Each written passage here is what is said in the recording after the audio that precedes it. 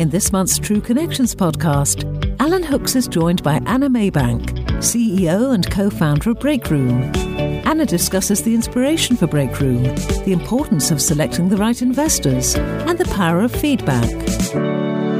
Anna, welcome to True Connections today, and it's a real pleasure to have you join us, so thank you. Thanks so much for having me. Anna, we want to talk about your career as an entrepreneur. You're no stranger to tech startups, you're no stranger to fundraising, you're no stranger to building your own network. So we want to touch on a lot of these topics over the course of this particular conversation, but just take us back, if you will, to a little bit about your background. Breakroom is obviously your current venture as founder and CEO, but this is not your first company that you've founded. So I'd be keen to understand some of your background and a little bit about your past. Absolutely. So I guess Breakroom is either my second or third startup, depending on how you count. But I got into the tech industry and entrepreneurship in a somewhat unusual way. So I graduated university and ended up not really sure what I wanted to do. Ended up helping to edit a book about the future of the internet, which was in sort of the mid-2000s. So it was quite a long time ago. And believe it or not, it was the time where we thought the internet was going to solve all of our problems, which feels super naive right now. But there was this kind of moment in time that was a few years after the dot-com crash where people believed that there was this huge wave of optimism around what technology could do to change the world.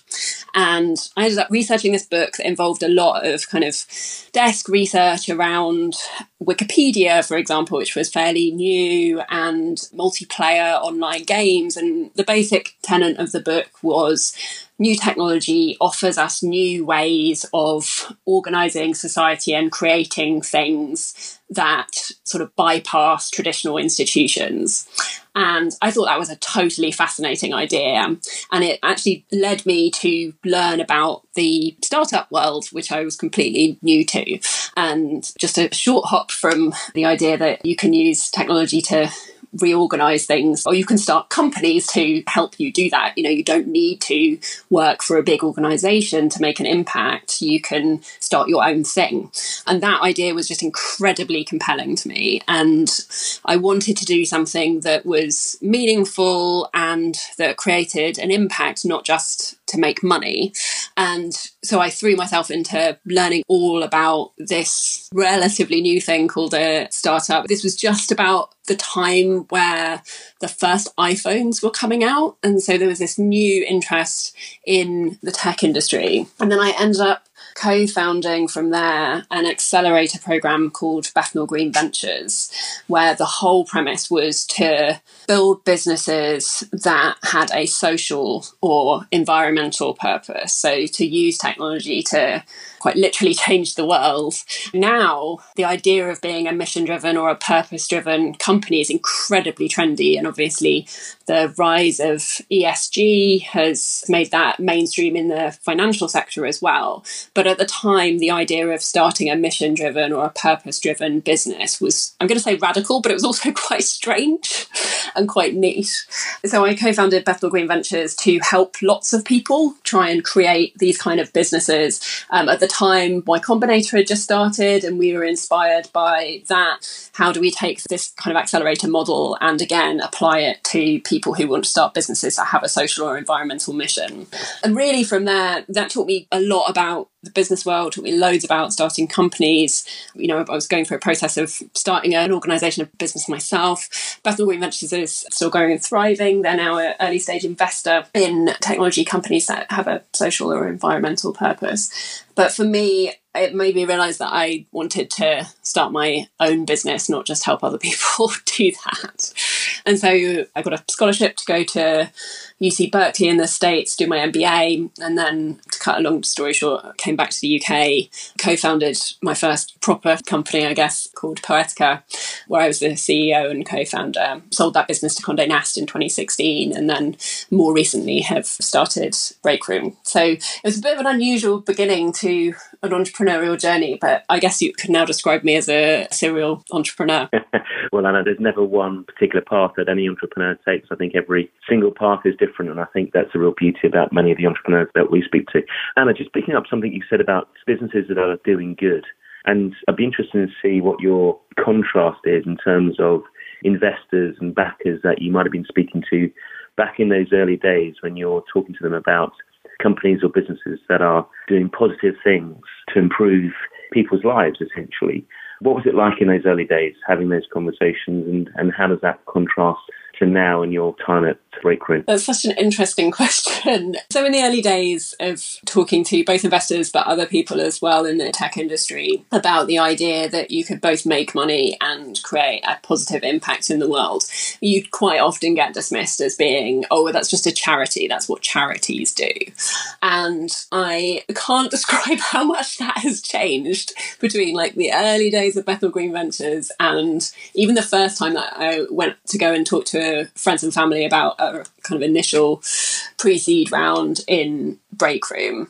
Now ESG has just hugely popularised the idea that mission-driven businesses are the future of business, and that has made all of those conversations much easier. To be honest, I think when we started Breakroom, I was prepared for a lot of convincing, and I wanted to fundraise from more traditional seed funds who were purely commercial and persuade them that backing mission-driven businesses was the smart financial thing to do. And honestly, it was much easier than I thought it was going to be, given the changes that have happened in the last few years. So it's been amazing to see through the course of 16 or so years the shift in the market. And I hope that that shift is permanent. And we really have seen a permanent movement towards acknowledging that actually the smart thing for business in the medium to long term is actually to put people and planet first, and part of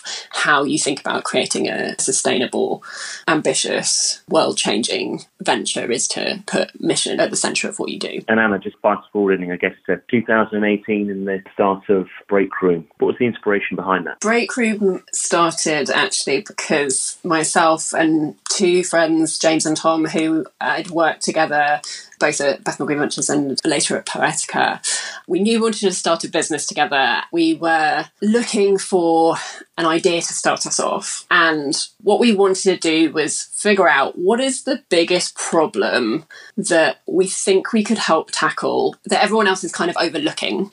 We were looking for what is the next thing that people are going to realise that is important, but they've not realised that yet. I mean, everyone is always trying to do a version of this.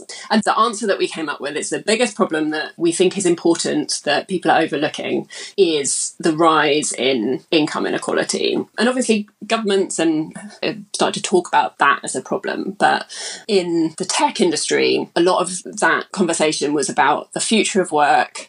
And the future of work was all about the gig economy and automating away low-paid jobs that have been traditionally undervalued. And myself and my two co-founders felt like that was not realistic. We realised how many people in the labour market are working on the front line in lower paid roles that have traditionally been undervalued in industries like retail, hospitality, social care, logistics.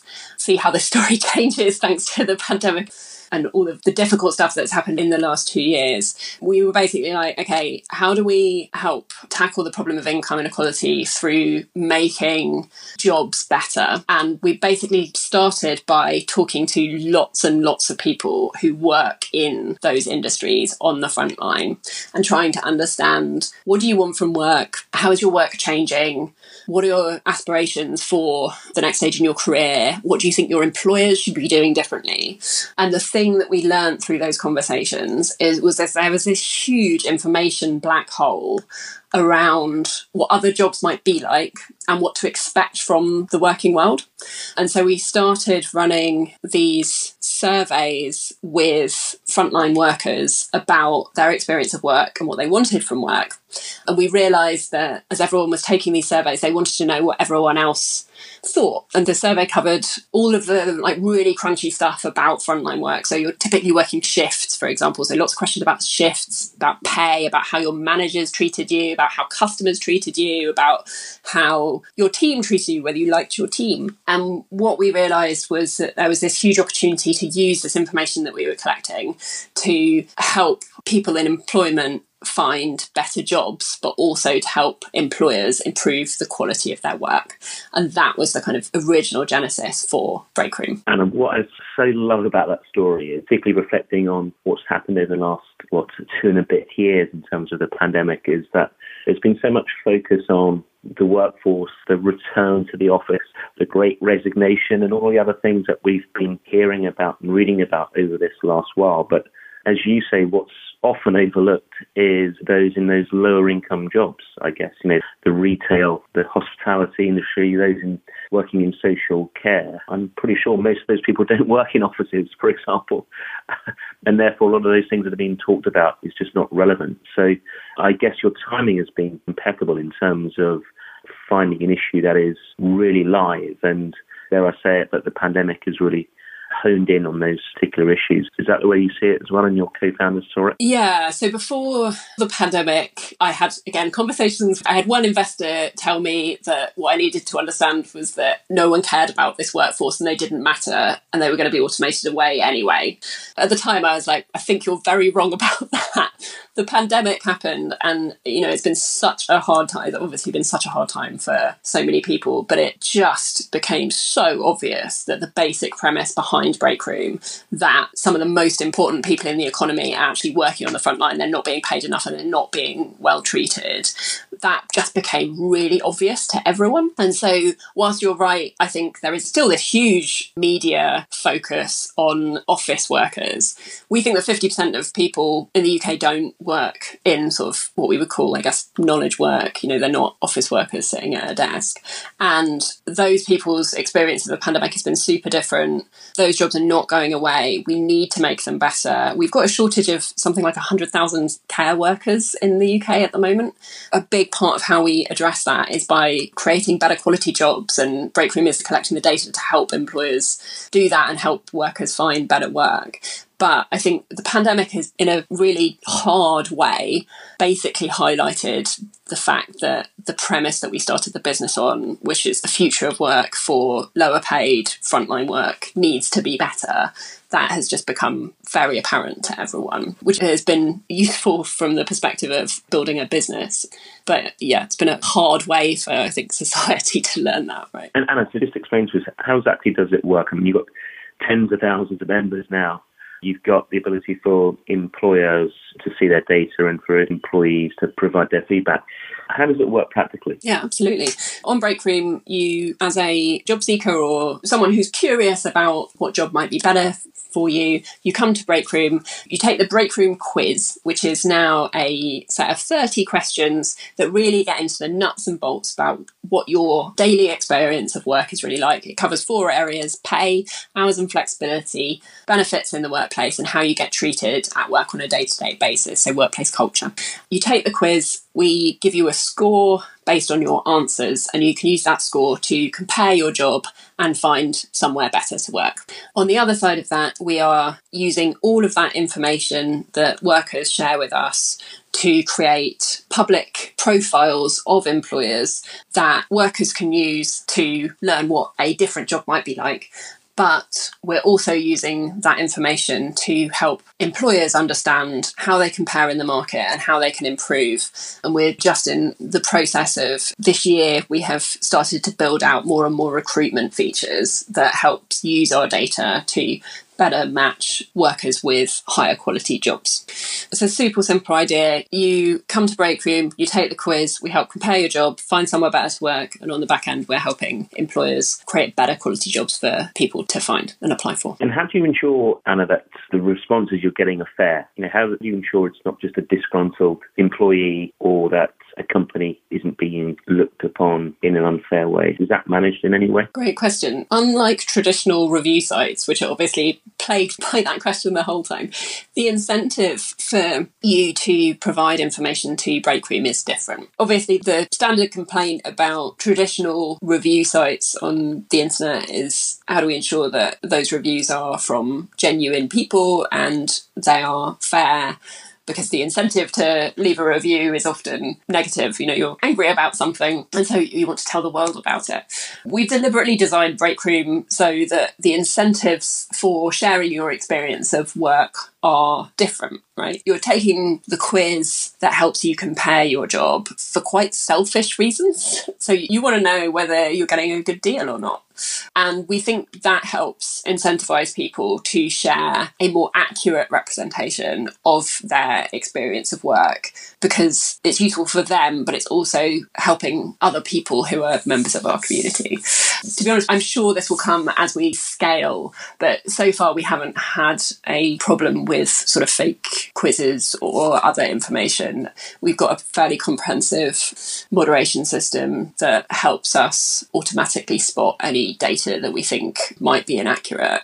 But largely, we think the incentives that we've designed into the product mean that we can provide you with the most accurate information about people's experience of work that is currently available online. Anna, how has the employers reacted to it? How much engagement have they shown? I know a lot of responses around the NHS, some really significant employers, Amazon, for example. Has there been much of a reaction from their side? Yeah, so I have been actually quite surprised by this, because when we started the business, and this is still true today, one of our core principles is that we are worker first. So we are trying to build a trusted source of information, and the way that we do that is by building a product that starts with building something that is useful for workers and trusted by workers. And so we want people who come to Breakroom to know that we have designed our information to be open and honest. And you can see that, you'll notice that our content does best and worst places to work. We list the places that are worst on our platform, and the reason for that is we believe that transparency is really important to being worker first. And I was expecting at some point, as we grew and drew more and more attention from employers, that wouldn't be very popular in some quarters.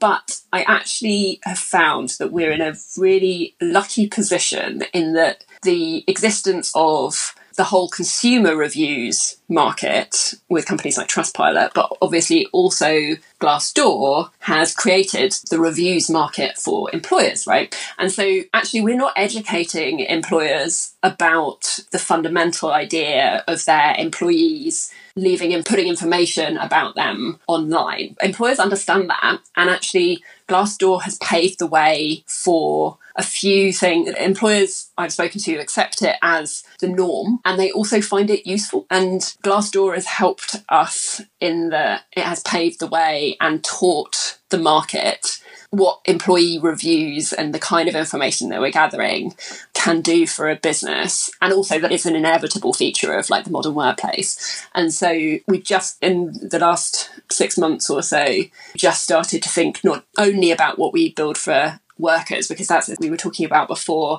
Our principle of being worker first meant that all of our product work focused on building a useful tool for employees to compare their jobs, find somewhere better to work. And the last 6 months or so, we started thinking about how we make our platform useful also for employers. And I've been surprised at the degree to which the market response to that has been very positive. And I think a big part of that is the basics of what we're trying to do are well understood at the moment. Also, there is a huge recruitment problem in the industries that we're focused on, and there is nothing like not being able to hire anyone, spending a ton of money trying to recruit people and still not being able to recruit good people. That has really focused the minds of employers, and they're very open to the idea of improving the quality of jobs, even raising wages where possible. So I think there's a combination of educated market, but also a shifting labour market that has made employers really receptive to the data that we're collecting. And you must be so proud, Anna, of having a business which puts the power in the hands of people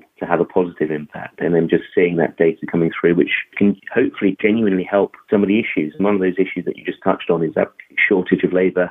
I guess the other point is around current costs of living.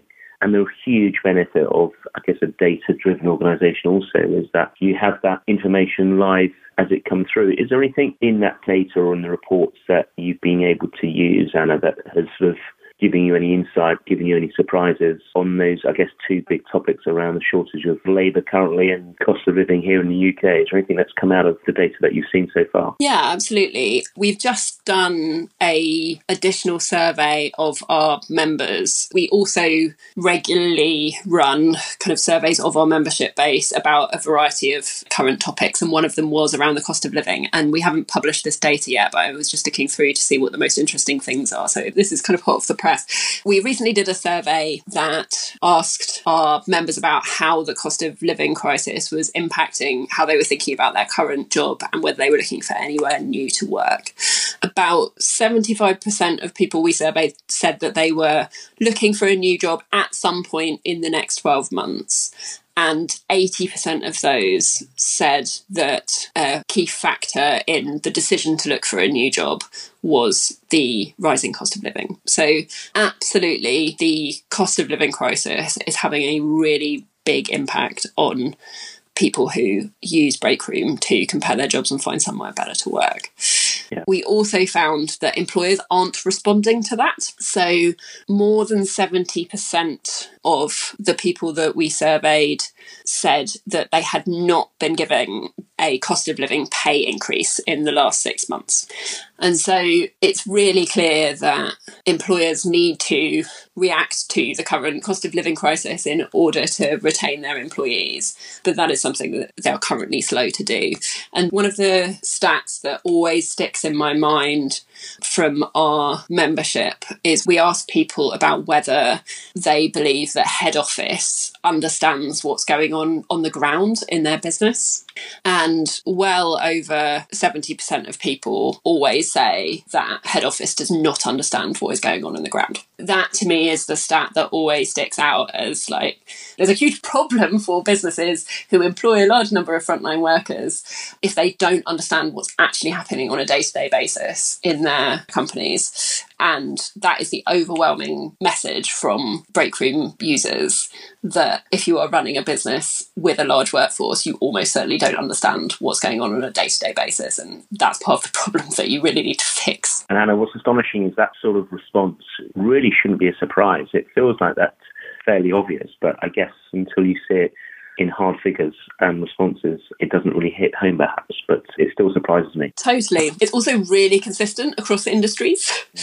So I completely agree. It feels like it should be totally obvious, but seeing it again and again really hammers home the scale of the problem. And I'd be hard pushed to tell you about an employer or an industry who was doing better than that. And I just wanted to switch on to Breakroom, and I guess in particular your fundraise that you successfully completed at the back end of last year.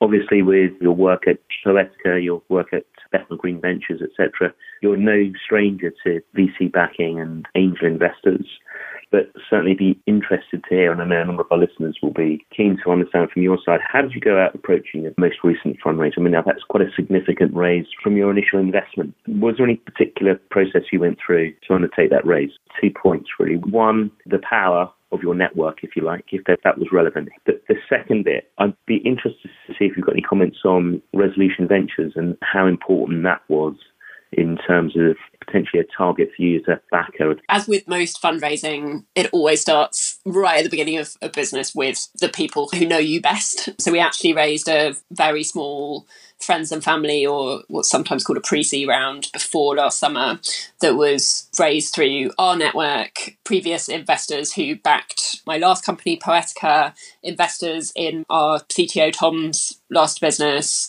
people that James had worked with previously. So a combination of employees at large tech companies that we knew, professional angel investors. It was a real kind of friends and family round. And then, you use that initial capital, which is all about the team and the idea, to build out a series of proof points. And one of our seed fund investors likes to say that, the point to raise new funding is when you've proven something new. And so we basically used that friends and family capital to prove that we had the Breakroom quiz was something that people wanted to take to compare their jobs. And we also proved that we could take that data and turn it into publicly available profiles that would then drive more people to use Breakroom and use the product. And that helped us. So these initial proof points around the fact that we built something that workers wanted helped us raise this more significant seed round from more traditional seed funds, primarily in London, but also a few who are based in the US. And then the more unusual people on our cap table is an organisation called Resolution Ventures. They are a charity who, if you read the FT a lot, you may actually have read some of their research. So they exist to help change government policy around low and middle income workers. And they do that by doing a lot of economic research on the labour market. In the last few years, they've carved out and found funding for this thing called Resolution Ventures, which invests in very early stage companies like ourselves who have a social mission. I think they probably describe themselves as a small scale impact investor, but I actually brought them in at the friends and family stage because it was really important to us as a business to have someone on the cap table who represented the users of Breakroom, employees who we wanted to use the product to help them get a better job. And Resolution Ventures, to me, represented the best way of doing that. And they've been backers, both financially, but also in terms of providing us with additional research and additional understanding of the labour market, which has been super valuable. And they're actually not the only impact investor. So Revent, we have 3 seed funds who have backed us. So ProFounders, Northzone and Revent. Northzone are famous for being one of the earliest investors in Spotify, but they're also one of Trustpilot's earliest investors. So there's obviously an overlap there in terms of reviews and ratings. ProFounders have backed probably their most prominent investments are things like Made.com, but they've also done a bunch of early stage deals in the labour and employment and HR tech space, basically. And then a third seed stage fund called Revent, who are a new fund, but they are specifically ESG focused. So they are a commercial, and this is an example of the kind of fund that just did not exist when I started my career, and it is so awesome to see this become mainstream. But they are a commercial standard seed fund, but their focus is on impact businesses. So we've got quite a wide range of both traditional and new investors, which has brought a fantastic breadth of experience and advice to the table. And I was very, very fortunate to have such a fantastic range of investors backing us. Has it changed the dynamic, Anna? I think of Tom, yourself, James, as co-founders with a number of other interested parties now involved as part of the raises that you've done. Has much changed in terms of the dynamic of the business as a result of that? Only in a good way. You know, when you start out, for everything that I've started, you know, you go through this kind of scrappy stage, which is, for Breakroom, it was literally me, Tom and James in a very scrappy office for a while, building everything ourselves. Most companies go through that phase. And that is fun and exhilarating, and it feels like anything is possible. But it's also quite frustrating because it can be quite slow. And having more capital and more people behind you obviously just creates this kind of momentum in its own right. And we were incredibly lucky to be able to have choice in who we picked as backers.